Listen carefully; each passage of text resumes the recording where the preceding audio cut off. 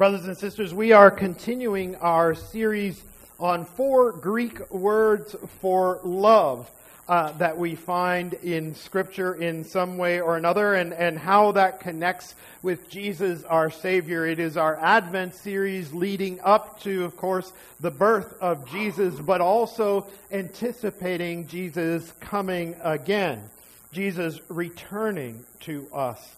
And so this morning we are going to take some time and look at Matthew chapter 12, verses 46 to 50. You can turn there in your Bibles, or it'll be on the screen.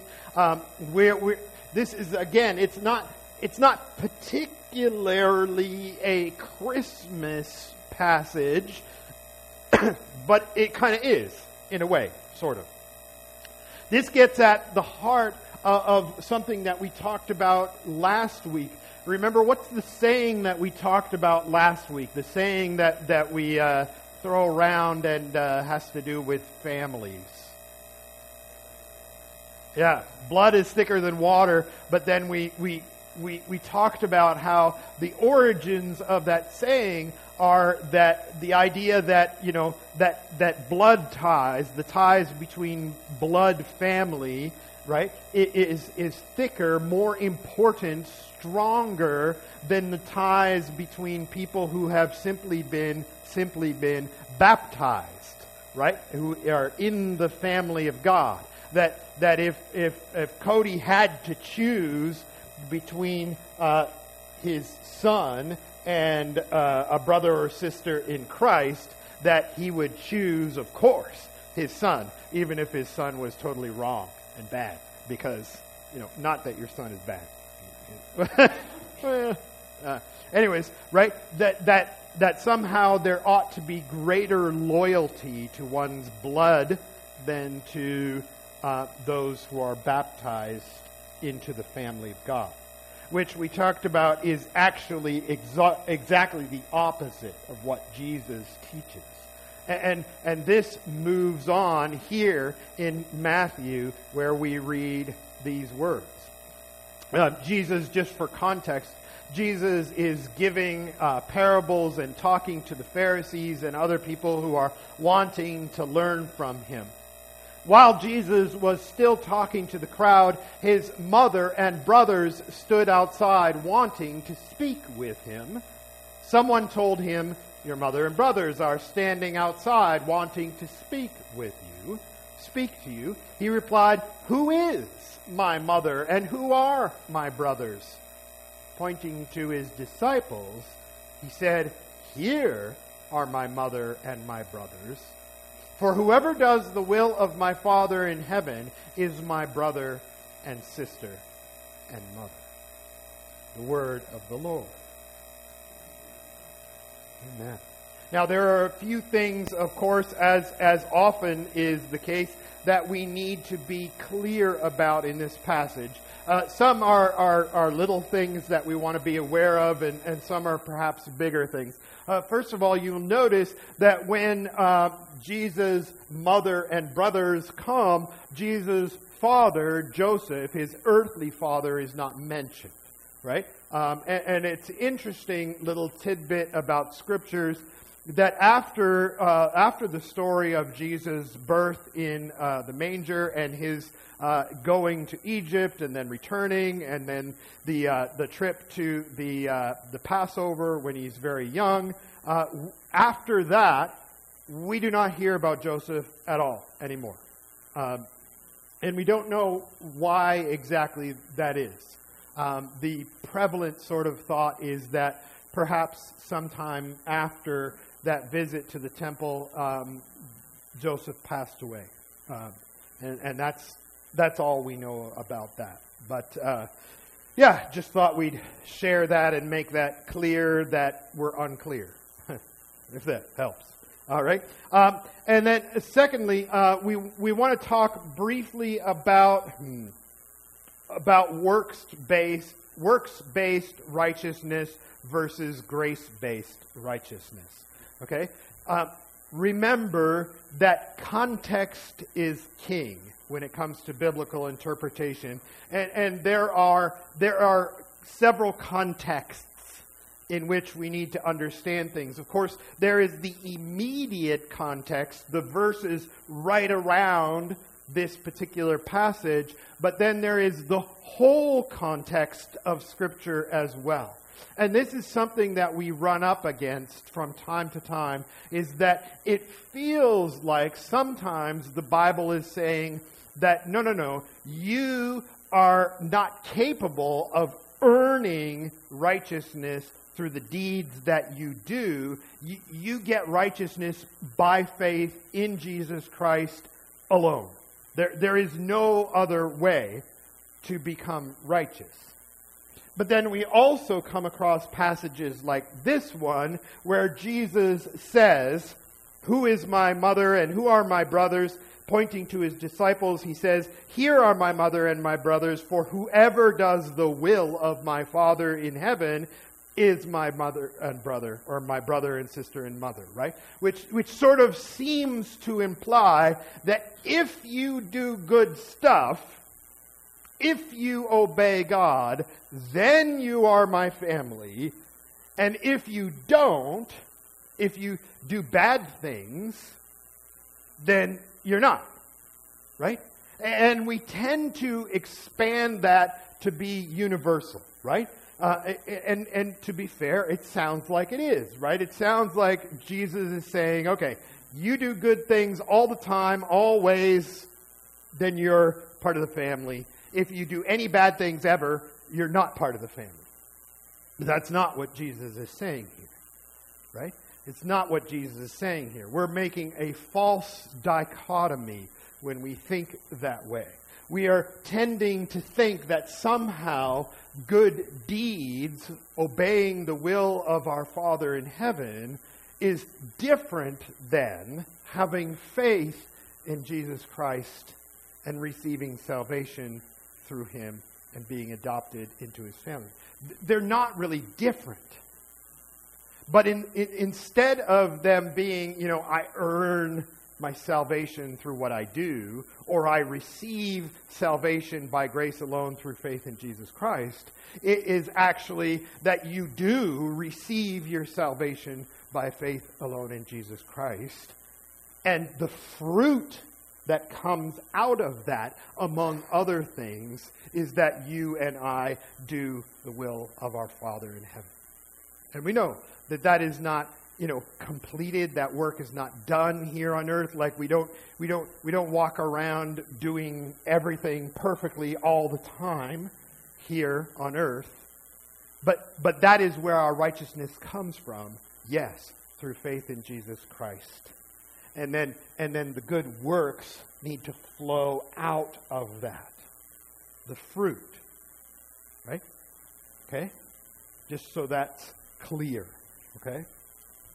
Now, we need to dive into this idea of brothers and mothers and sisters. But we're going to focus on brothers and sisters. See, there's a reality in which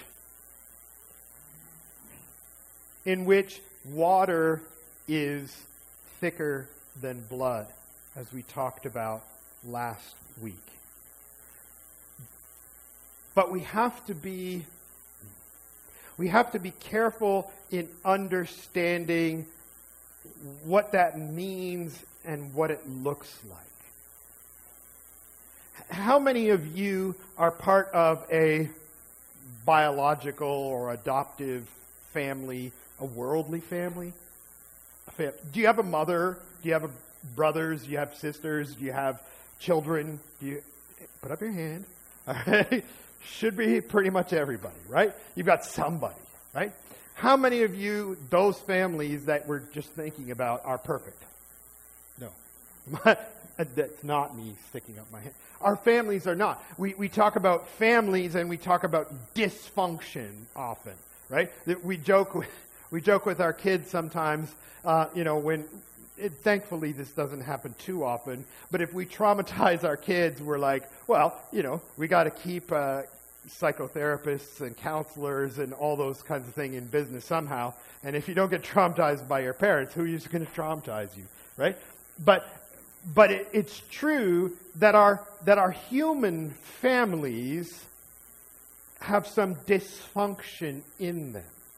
Right? And we need to be careful when we use the metaphor of family in the Scriptures to not confuse that with the darker or messier or yuckier aspects of human families. Right? Some people really struggle with the idea, for example, of God as Father.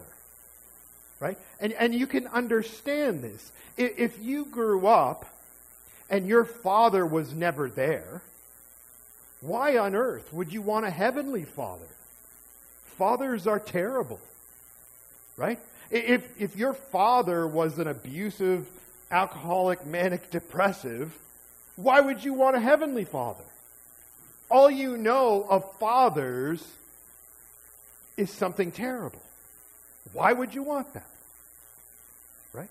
So some people really struggle with the idea of God as Father, because they're having a tough time, understandably, separating God as Father and their earthly fathers. Because we use the one sometimes as a metaphor for the other.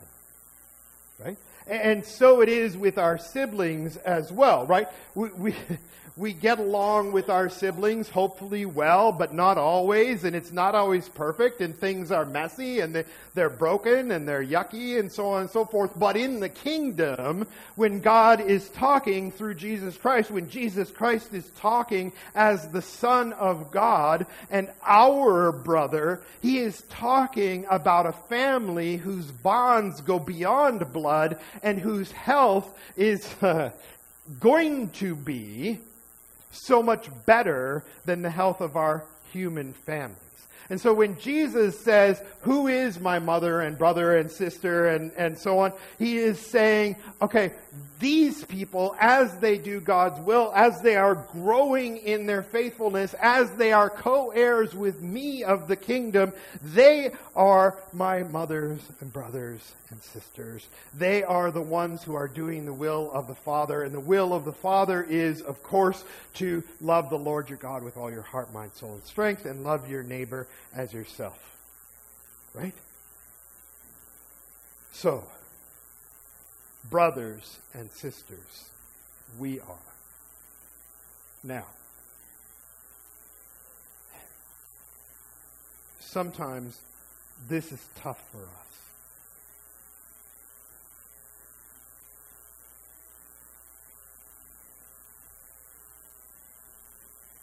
One of the unhealthy things about human families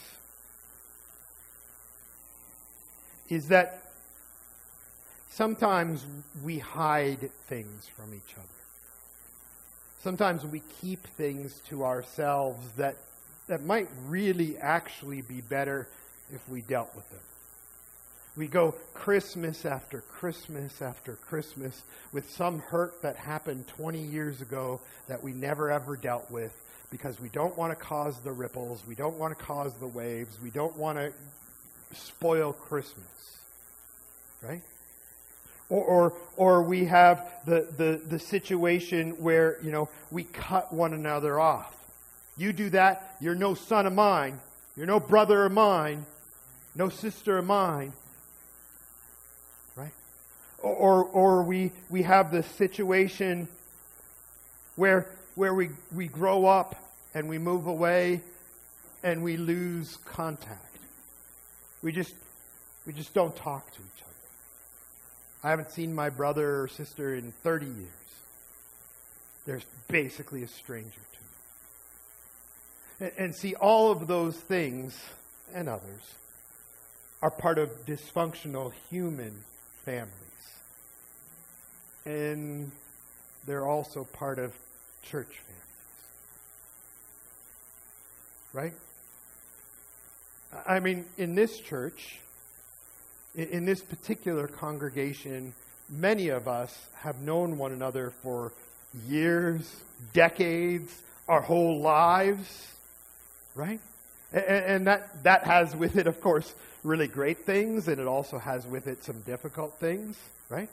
But there's also a sense in which some of us, we don't really know one another. Because I don't go to work with Cody every day. I don't spend time with him every day. I see him at church, and I talk with him. Once in a while we have a visit maybe, right? But how much am I really family? And I'm not saying that we all have to spend every moment of every day with each other, but it is so easy in this world for us to be distant from one another, even while we occupy the same pews in the church.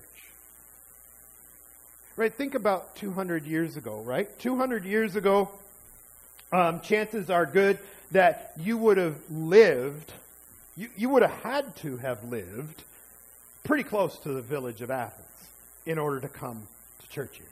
Right? Because you got, at best, a horse and carriage. Right? So you live pretty close to the church here. And obviously, your kids would go to the school here. And obviously, you would have to work here. Or, in the farms right around. You wouldn't have any choice but to spend a lot of time with all the people in the village and in your church. Whereas now, of course, we've got people who come from, I don't know, who's the farthest away? Who came here from far away today? We have people who come from Brockville. We have people who come from Prescott. Yeah, evil Prescott, definitely the wrong side of the tracks there, right? Right? We have people who come, there's no way on earth that you could have come from Prescott 200 years ago. Not possible, right? And so we don't work with each other. We don't hang out with each other sometimes. We don't go to school together sometimes. The only thing we do is in the pews on Sunday. And so for us to be brothers and sisters, like I said, we don't have to spend every moment of every day with each other, but because of our culture, we need to put in a little bit more effort, perhaps, than might be natural to us. It's the same with being transparent and honest and going through the tough stuff. Right? We might like to, or might even feel obligated to, not talk about some of the difficult stuff. Right? I really don't like that we sing so many hymns or so many contemporary songs, but I'll just keep my mouth shut. I'll just suffer in silence, whatever. Right? In a good, healthy brother-sister relationship, that's actually not very good, right? I mean, it's not necessarily that something's going to change if we talk about it, but at least we've talked about it. At least we've walked through the valley together. At least we've gone through it together. And of course, hymns and contemporary songs, that's just symbolic for things that are much more deep than that. My kid ran away from home, but I don't want anybody to know. I don't want to cause fuss. I don't want to have a scandal. I don't want people to know. Right? I had to get a colonoscopy the other day. Ugh, yuck. Right? Gross. But I don't want to talk about that. That's gross. Right? I'm having some financial troubles, but I'm ashamed. And so I don't want to talk about it. I don't want my brother Jared to know that I'm struggling with finances, because I'd be ashamed. Is that what good, healthy siblings actually do? Right?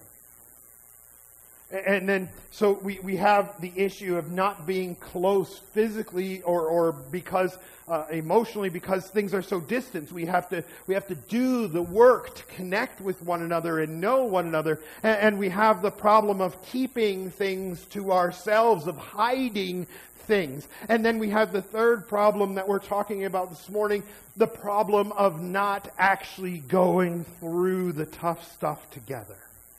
Right? Okay, so I don't like the theology of this church, let's say, right?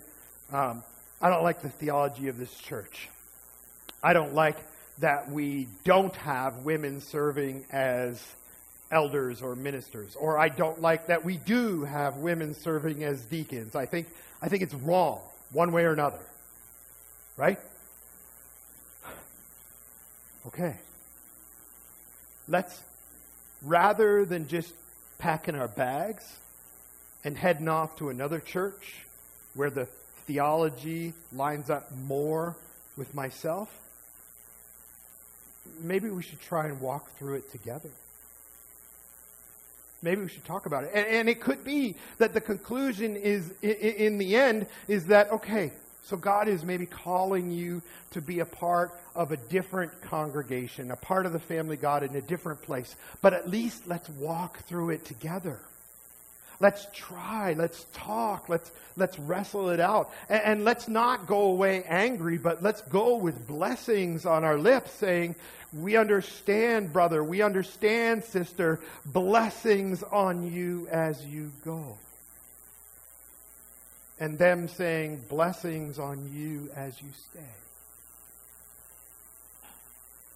You see, this is what Jesus is talking about when he talks about brothers and sisters. Because he's not just contrasting his biological family with his spiritual family on the grounds of, hey, if you do God's will, then you're mine, my brother, my sibling. But he's also contrasting the reality that the disciples are there with him every day. Right? 24/7 practically. They're going through the stuff together. And regardless of what you think about how well they do that, right? We can shake our heads at some of the things that the disciples don't get or don't understand, but they're going through it with him. They're there with him the whole time. They're trying, they're learning, they're walking, they're talking. They're even so They're even so open and vulnerable with each other, which, maybe you might think was not great. They're so open and vulnerable with each other that the one mom starts to advocate for her kids to be sitting on the right hand of God and the left hand of God when Jesus comes into his kingdom. It'll be good, right? They're that hard on their sleeve. Or Peter, right? Like, oh, this is so cool on the Mountain of Transfiguration. We'll make tents. We'll make places for Moses and Elijah and you, Jesus, to stay. And we'll just live here. They're there. Right? And they go through it. And they come out the other side. Even Peter, who was told that he was going to betray Jesus, who was told that he was going to deny Jesus 3 times, even Peter goes through that darkest of valleys. For him, it was so heartbreaking. He goes through that, and Jesus comes and sees him, and he restores him and brings him. And what happens? Right? They are better afterwards than they were before. Right? Peter is so ashamed, so embarrassed, so mortified. But Jesus brings him in and says, hey, do you love me? Do you love me? Do you love me? Peter cries out, Lord, you know that I love you. You know that I love you. And Jesus says, feed my sheep. And they're together again. And Peter becomes, through the power of the Holy Spirit at Pentecost and afterwards, he becomes one of the key figures in spreading the gospel all over the Roman world. And so that is what Jesus is talking about when he's talking about my brothers and sisters. When he's talking about his family. And so, my brothers and sisters, we have 2 things to remember. We have 2 things to remember. We first need to remember that is how Jesus relates to us. That is what Jesus wants with us. He doesn't want a relationship with you or with me where we sit here in a pew for an hour and a half a week, and that's pretty much it. Right? He wants a relationship with you where you are as thick as thieves. Pardon the metaphor. Thicker than thieves. Where you are, as Proverbs says, you are friends that stick closer than brothers.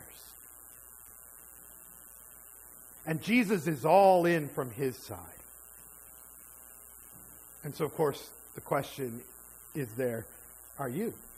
Are you all in for that relationship? Right? And then the second thing that we need to remember that Jesus is all in for a brother-sister relationship with us on a level and a health that we have never ever known in this world.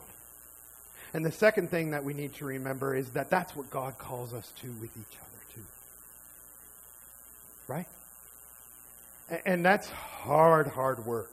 And in this earth, in this world, in our lifetimes, there will never be a time where people look at this church and truly, honestly can say, hey, wow, they really do have it all together. But hopefully, as we grow, we don't have to fake it. We don't have to pretend like we've got it all together. We can be humble and honest. We can say to one another, man, I really messed up there. I'm so sorry. And we can forgive each other. We can walk through the tough valleys when children die, when parents die, when kids run away from God, when our church is really wrestling with doctrinal issues, or when the world around us seems to be falling apart, or when our politics disagree, whatever the issues, we can walk through the valley together and come out stronger together. This is what Jesus came in part to do.